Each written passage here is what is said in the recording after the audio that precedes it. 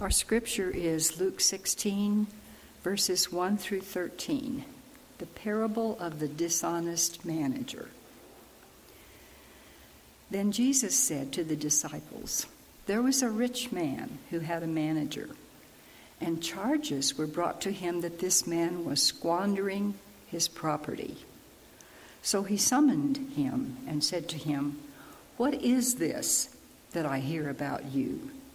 Give me an account of your management, because you cannot be my manager any longer.'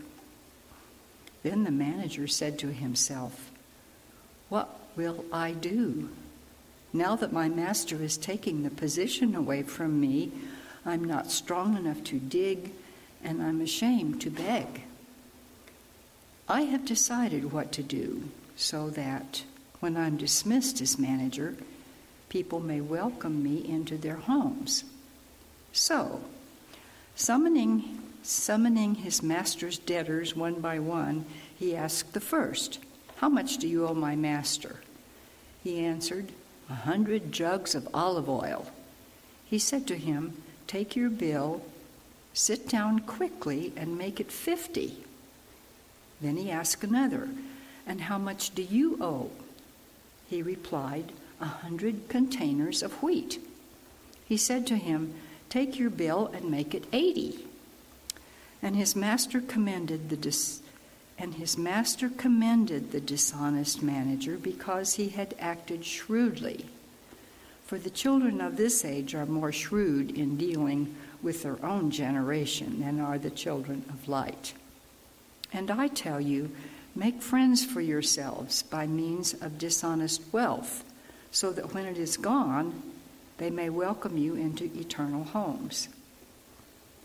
Whoever is faithful in a very little is faithful also in much, and whosoever is dishonest in a very little is dishonest also in much.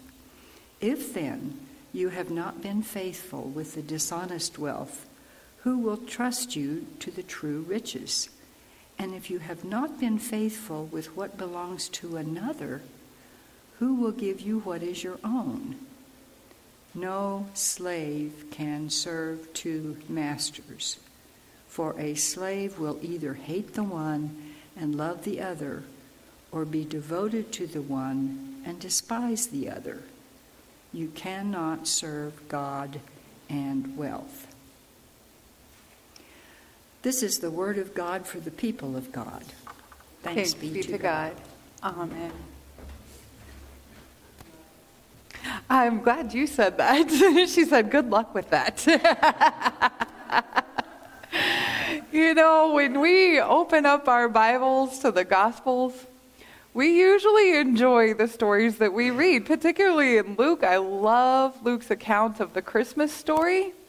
It's always fun to turn and read about Jesus at 12 years old, getting lost. Of course, we all know the stories of Jesus flipping tables and turning water into wine and walking on water, and the story of the mustard seed and those parables that feel good to us. And then there's this one. I'll be really honest, I opened up my Bible this week and my first thought was this was a really bad time to follow the lectionary, and even though the bulletins are printed, I think I'm going to go a different route.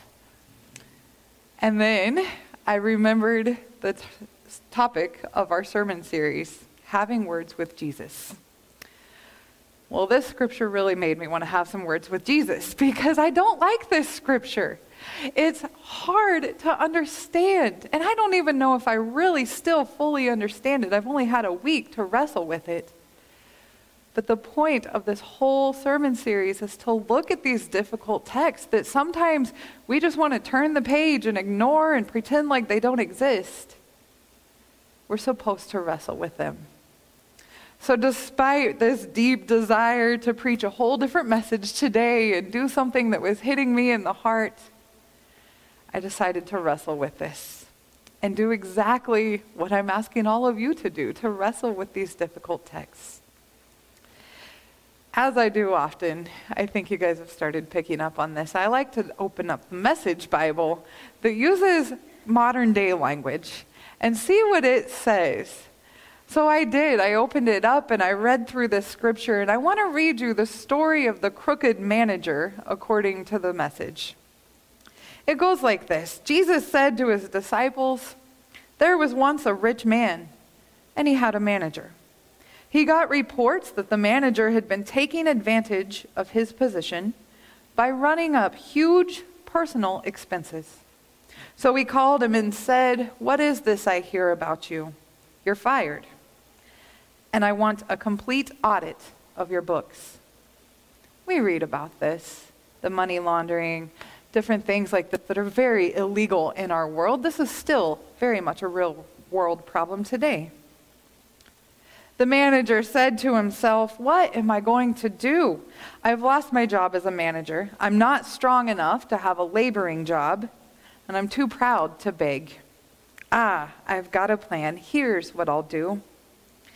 Then, when I'm turned out into the streets, people will take me into their houses." So he went at it. One after another, he called in the people who were in debt to his master, and he said to the first, "How much do you owe to the master?" He replied, 100 jugs of olive oil.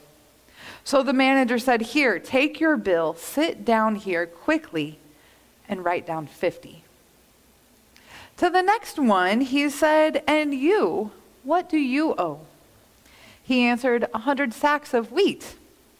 So he said, "Well, you take your bill and write in 80. Now here's a surprise. The master praised the crooked manager. And why? Because he knew how to look after himself. Streetwise people are smarter in this regard than law-abiding citizens. They are on constant alert, looking for angles, surviving by their wits. And I want you to be smart in the same way, but for what is right, using every adversity to stimulate you to creative survival, to concentrate your attention on the bare essentials, so that you'll live, really live, and not complacently just get by on good behavior." Then Jesus went on to make these comments. If you're honest in small things, you'll be honest in big things. If you're a crook in small things, you'll be a crook in big things. If you're honest in small jobs, who will put you in charge of the store? No worker can serve two bosses. He'll either hate the first and love the second, or adore the first and despise the second. You can't serve both God and the bank. I think we could take those little comments that Jesus gave us and frame them. Those make sense to me. Be honest. Be a trustworthy person. Don't worship the bank, worship God. You can't worship both. Good advice from Jesus. But when I read the first part of that scripture, this story about the messenger, I act much like the Pharisees that are in verse 14 following this scripture. It says that when the Pharisees, a money-obsessed bunch, heard him say these things, they rolled their eyes and dismissed him as being hopelessly out of touch. I really felt that way this week with that scripture. My first thought when I read through this scripture was, Jesus absolutely did not understand what our economy was going to look like 2,000 years later. I have a family of 7. Do you know how expensive groceries are for growing teenage boys in our world today? You all understand the effects of the way that inflation has made it very difficult to live. It easily costs you $100 to drive over to Great Falls and back if you go eat only at McDonald's and go nowhere else. It's outrageous. We also print the words, "In God we trust," on our money in our country. Unfortunately, sometimes the God that we trust is that money that phrase is printed on. Money is power. It really is in today's world. For many of us, we measure our value on the amount that we have, the amount of wealth that we have, whether it's a wealth of knowledge or whether it's this wealth of financial, the big bank account. And it doesn't matter how much we have in that bank account, we're always striving to get more and more and more. I was once told it didn't matter if you were working a $5 an hour job or a job that paid you $50 an hour, you were going to find a way to spend the money all the same. It's just that your Dollar General budget jumps up to a more expensive place and you continue to spend and spend and spend. We all are that way. We like money. We have to have money to survive. I mean, we could live a very simple life, but in reality, most of us living in the United States of America cannot get by that way. We have to have money. It's part of who we are. So what in the world are we supposed to get from this scripture reading? It's hard. What is Jesus talking about here? I think Jesus is making an excellent point with this parable of the manager. And I think that some of us might find ourselves in that parable's shoes, hopefully not doing illegal things like the manager was, but we all have that self-centered mindset of trying to do what is right for ourselves. We try to do better for ourselves. A lot of times that involves money. Whatever it is, we are constantly working to better ourselves, to have personal gain, just like that manager was. Then there are times in our lives that somebody, our rich boss, is going to show up and say, hey, you need to quit worrying about yourself, and because you're doing it this way, you are wrong and you're fired. When I read through this parable, and I think of the imagery that maybe Jesus is trying to get across to us, I think Jesus is that very rich boss of ours. Jesus is this one that has all of the fortune, all of the wealth, but in a very different way. It is not financial or economic like we understand it to be. Jesus is the true master. And sometimes he comes along and he says, hey, wake up. You are being very selfish in your gain. And I have equipped you and blessed you with things in your life, not for your own personal gain, but to be used as a way to better the kingdom of God. To be used as a way that reaches out and touches other people in this world. If we continue on with this manager's stories and this idea of forgiving the debt, there are many people in this world that we feel like owe us something. Maybe they owe us an apology. Maybe they owe us that treadmill that they borrowed from us 10 years ago and we know we're not actually going to use it, but we hold that against them because it's ours. Maybe they truly do owe us money, money that we have loaned them, money that we provided a service for and we haven't been paid for yet. There's all kinds of debts that we feel like people owe to us. And maybe we can learn something from this practice of the manager. We shouldn't cancel somebody else's debt, but we should learn a lesson here in forgiving for ourselves and for the other person. If somebody has done us wrong, forgive them. Cancel that debt. They don't owe you a thing. You owe it to yourself. And you owe it to God to have that peace come into your heart that happens through forgiveness. If somebody borrowed money from you and they have owed you for a very long time and you truly are not missing that money, maybe tell them to pay it forward when they have the means to do so. Let them know that that debt is forgiven. There are all kinds of debts, but we've got to learn to toss them and to let go of them and to put our focus in the ways that God is calling us to be.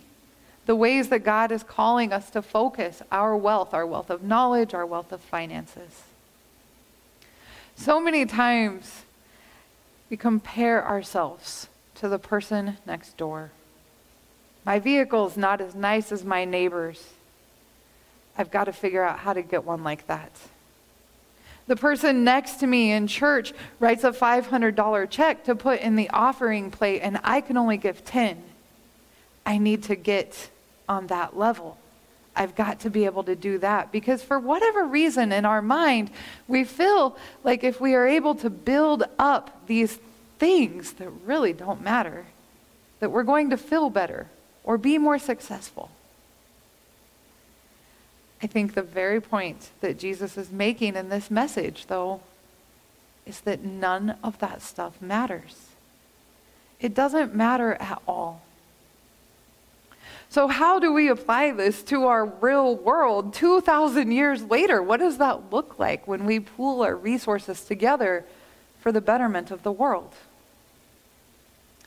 I think this can happen in many ways, but over the last couple of weeks, I have seen it happen so much just here in our church. We have had people step up to usher for funerals. We have had multiple people step up to help making cookies and desserts. We have got a whole lot of people that are going to be in and out of the building this week in all different capacities, whether it's putting salt and pepper shakers on the table or peeling potatoes, or whether it's just to be there and say, hey, I can't really handle standing for very long anymore, but I am so thankful for you and I support you and I am so glad that you are continuing to do this. When we all come together, big things happen. And I think we all can admit we could never prepare a meal like we're going to have next Sunday on our own. It takes us all. The same thing happens when we combine our resources, when we combine our talents. We are able to reach out into the world to touch the life of youth. We are able to reach out into the world and touch the lives of widows, people who are grieving. We're able to reach out into the world and help people like those over in Conrad. There is a family who lost everything in a fire. We can't replace what they had overnight, but all of us working together in the area can come together and help out a little bit. Get clothes on their backs, get beds for them to sleep in, give them money, and prepare meals for them because they don't have a kitchen right now. These are just minute little examples of how coming together and putting our wealth, this wealth of our skills and our gifts and our financial resources, all in one place for the betterment of the world. So as I have wrestled with this scripture of the crooked manager this week, I think the biggest takeaway that I have is that maybe all of us are a little bit crooked sometimes in our own ways, in our own mindset, in the ways that we try to be selfish with what we gain. But God has called all of us to do different, to be different, to be giving, loving, generous people who genuinely work together and toss out debts so that we can have a glimpse of the kingdom of God here on this earth. Amen. Our hymn of reflection today is a short one, and so we will be singing it through a few times. We'll be singing Jesus, Name Above All Names, and it's number 2071 in the Faith We Sing.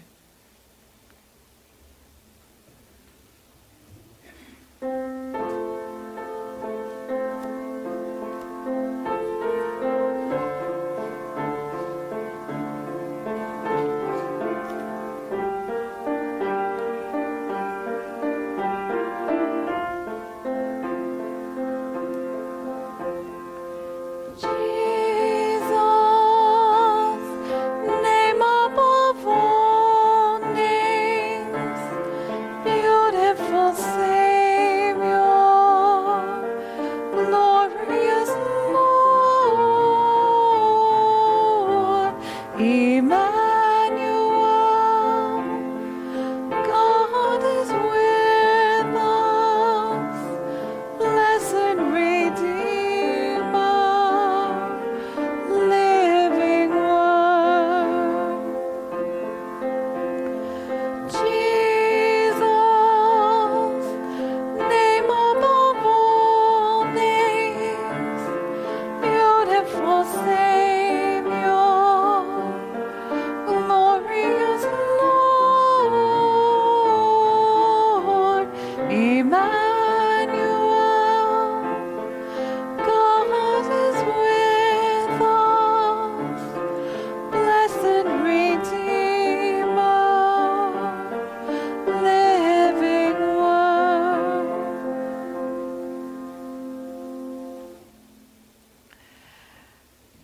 at this time, we come to the time in our service that we offer God our tithes, our gifts, and ourselves.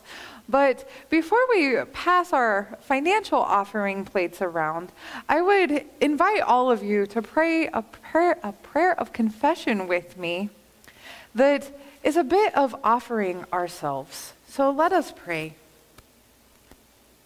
Lord Jesus Christ, we call you Lord.